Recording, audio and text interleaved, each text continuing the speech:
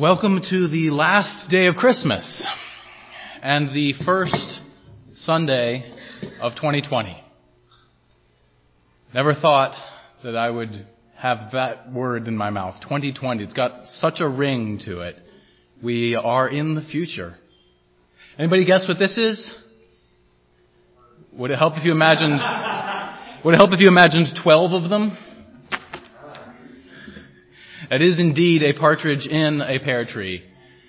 And here, as we wrap up Christmas, it seems like so much.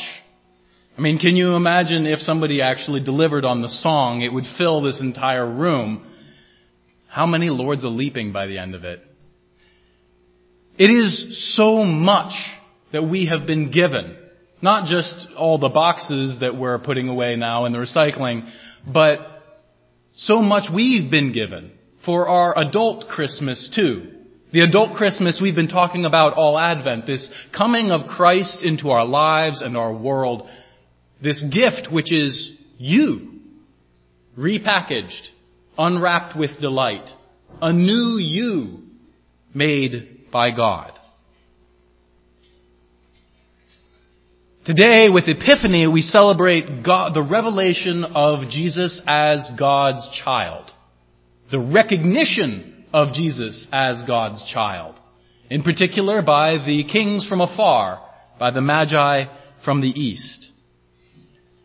And as was mentioned earlier, the worship materials that we're using today really challenge us to recognize that we cannot go back the way we came. Or at least, we dare not. It's not like the Magi couldn't have gone back via Jerusalem, but they were wise enough, it's right there in the name, to heed their dream. And so they dared not. Do we recognize that we have been irrevocably changed? Do we acknowledge that Christ has come, that we are newly created, that the world is not the same as it once was? And what happens if we don't? These passages we read today, arise, shine, make everyone see what is the plan of the mystery hidden for ages in God, and the dream of the Magi, leaving their country by another road, all of them imply a or else. Right? Isn't there a hidden threat in all of them? What happens if you don't? What happens if we go on after Christmas as though Christmas never happened? What happens if we let January do January's job and drag us down just in preparation for February? Isn't there a little bit of an implicit or else in all of these? Does God threaten us with Jesus? Well, kind of, but really not. But kind of a little bit. Let me put it this way. You're driving home late at night. Are your headlights threatening you? I mean, you turn on your headlights or else, right? There will be dire consequences for keeping the light switched off. But it's not like the headlights are somehow putting a gun to your head. They're trying to help you out here. It's a dark and dangerous road. And the lights are the only way you're going to keep on it. Christ is the light of the world. And as we, all of us, have seen in our lives, it is dangerous to charge ahead without that light. When you switch off empathy, when you switch off love, you can still move forward in this life. You can do lots of great things. You can charge ahead down that road plenty fast, but you are barreling blind. And any peace and goodness, any smooth sailing that you have is likely only the result of the inertia that kept you going on that path for a while, and some sheer dumb luck, and it's not going to last. Today, we celebrate Epiphany, Three Kings Day, because supposedly it took the kings a while to get there. This is the 12th day of Christmas, 12 days after Jesus' birth, and so we figure now's a good time to throw a big old parade. These Christmas parades are some of my favorite. You take Jesus out of the home, out of the shopping mall, and into the streets, revealed to all the world. It's a wonderful tradition. And these kings, as I like to remind you every year, were neither three nor kings. We think that there were three because there were three gifts, so people decided there must have been three gift givers, but nowhere in the Gospels does it actually say that there were three of them. And they weren't precisely kings. They were magi, priests of the Zoroastrian religion, fire worshippers who believed in the light conquering the dark. Yes, sir. Epiphany Sunday is the one Sunday, well, so far on my track record at least, that I am guaranteed to talk about Persia. I'm guaranteed to talk about Iran, as they prefer to be called. But this Sunday, I'm not the only one. I know that about half of us here are news junkies and the other half don't want to touch it with a 10-foot pole. So a brief recap so that we're all on the same page. There's a tit for tat heating up with Iran right now. Iran who still claims the culture, language, and heritage of Persia of old.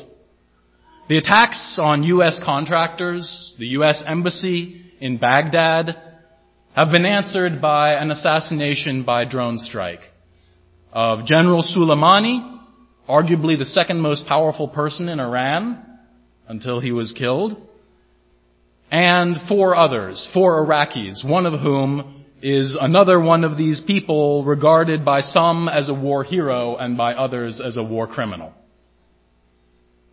Escalation.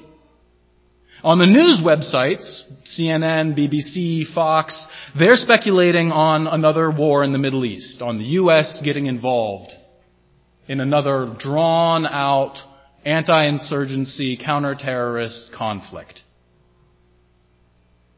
In less respected and measured corners of the internet, people are cracking jokes about World War III. About the generation of kids raised on Minecraft and Fortnite facing the draft. Kids these days have some pretty dark humor. And I'm sorry to say, in Iran and Iraq, nobody's finding it very funny.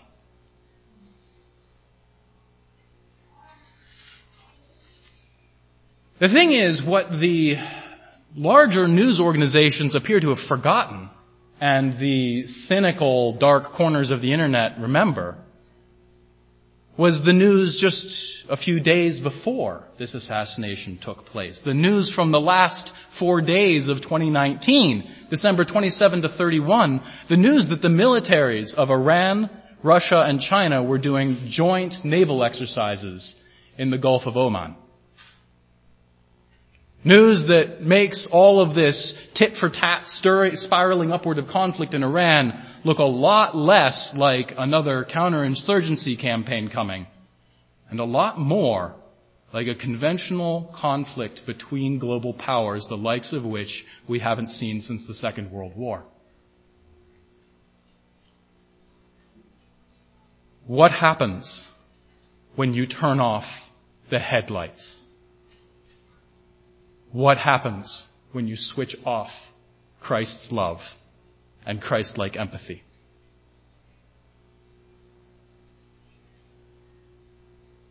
We have a looming shooting war with Tehran, an ongoing trade war with Beijing, and an interminable political clash with Moscow.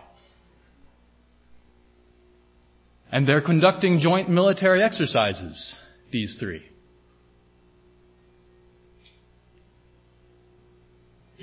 Last year, at Epiphany, when we were having a new Congress being sworn in, I asked that we together as a body pray for wisdom for our leaders. That we read Psalm 72, which, if I could paraphrase, goes, "Please, please, please make the king be decent," and apply it to our own rulers, calling them to be as they could be, servants of God who defend the cause of the poor, give deliverance to the needy, and crush the oppressor. Today, I'm asking that we offer those prayers for the leaders of other countries. Countries whose people have every reason to be angry, afraid, and insulted. Countries who include thousands full of the desire for revenge. Thousands who feel that there can be no solution, no path but bloodshed. That that someone must pay for the insult that has been waged against them. Countries that I also believe to the bottom of my boots see the Christ light sometimes. Know God's action all the time. Feel the healing power of faithful love, which is needed now more than ever. This is the map. The road taken, probably more or less exactly, by the Magi as they traveled west. From the center of their religion and their state in Persepolis, Iran,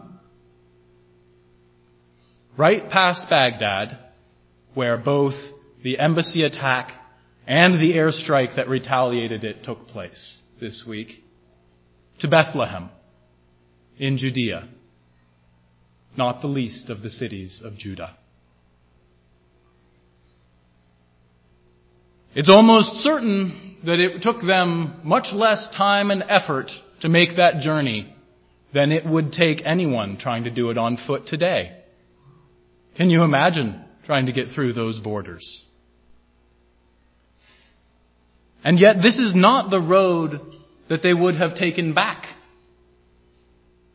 Going back from Bethlehem east without going through Jerusalem is actually quite a trick. All roads would have gone north or south from Bethlehem. Jerusalem is the pass. It is, in fact, holds the trade routes. It's why empire after empire wants to take Jerusalem. It is on the King's Road that controls all trade between, in some cases, 3 continents: Europe, Asia, and Africa. And to avoid it is quite a trick. Today there exists no road that just skirts along the bottom of the Red Sea, or at least Google Maps doesn't know about it. So perhaps they wouldn't have had to go all the way down to Eilat there on the Arabian Gulf. But maybe they did. It's a desert there. Roads are few and far between and usually only going directly from point A to B. If you were looking to go east, to go back to Persia, you would never swing south of the Dead Sea. Unless you were really, really sure you had to. It's expensive. It's difficult. It's slow and it's costly sometimes to heed the dreams of God. To believe what you see in the light of Christ's light and to avoid the obstacle it warns you of in the road.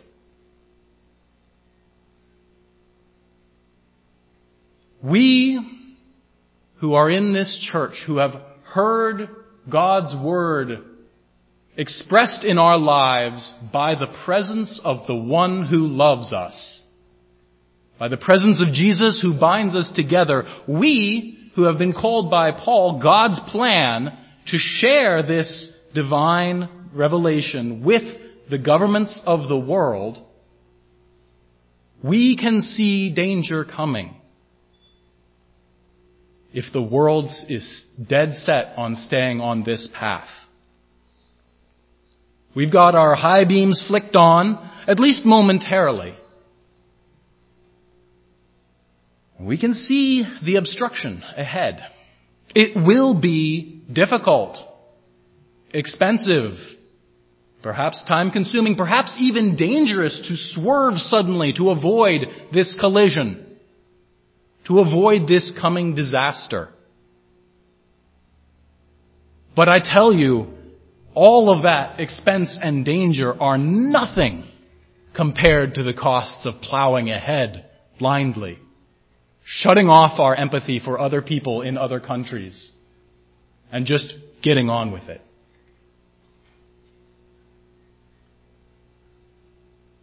So, I ask today that you pray with me for peace. Pray that all of this cynical joking and talking, all of these military exercises, all of this tit for tat is for nothing. A blip on the radar, and we're back to talking about celebrity gossip tomorrow. Pray that the fire of love that I know is Christ's voice in the heart of every leader, no matter how delusional, that fire can illuminate just enough of the path ahead that they can recognize for their own good they need to pump the brakes, swerve a little, listen. There are people who today, in this very hour, as we sit here, are checking over their military options. People who are listing and counting their weapons and soldiers, their resources for war. People who are making judgment calls today, right now. Let us pray for them, that Christ may come into their hearts as fully as I hope Christ came into all of yours on sometime this Christmas season. To fill them with light and lightness, to ease the burden of believing that they must always have blood for blood, to let them know that they are free. They are free to choose to do the right thing, to do the peaceful thing, that they are freed from the burdens of the past, that it is not on them to wreak bloody vengeance, but that they can step back, step away, and avoid the oncoming crash. Let us pray that some corner of each of these leaders remembers the baby born in a barn in Bethlehem, King of the Jews, King of the nations, and King of the world.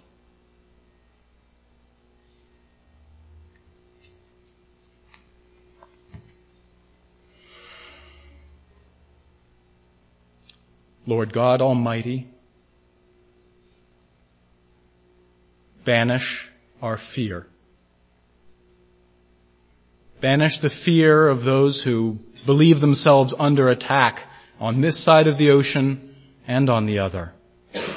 Not letting that fear drive them to commit more violence, to return harm for the harm done, or rather let them live in your joy, in your peace, knowing that whatever catastrophe might befall them, might befall us, it is better than letting the dark and the hate take over our hearts. Lord, let Christmas stand now as a reminder, as a dream, a vision in all of their minds, that they dare not go back by that old road. Amen.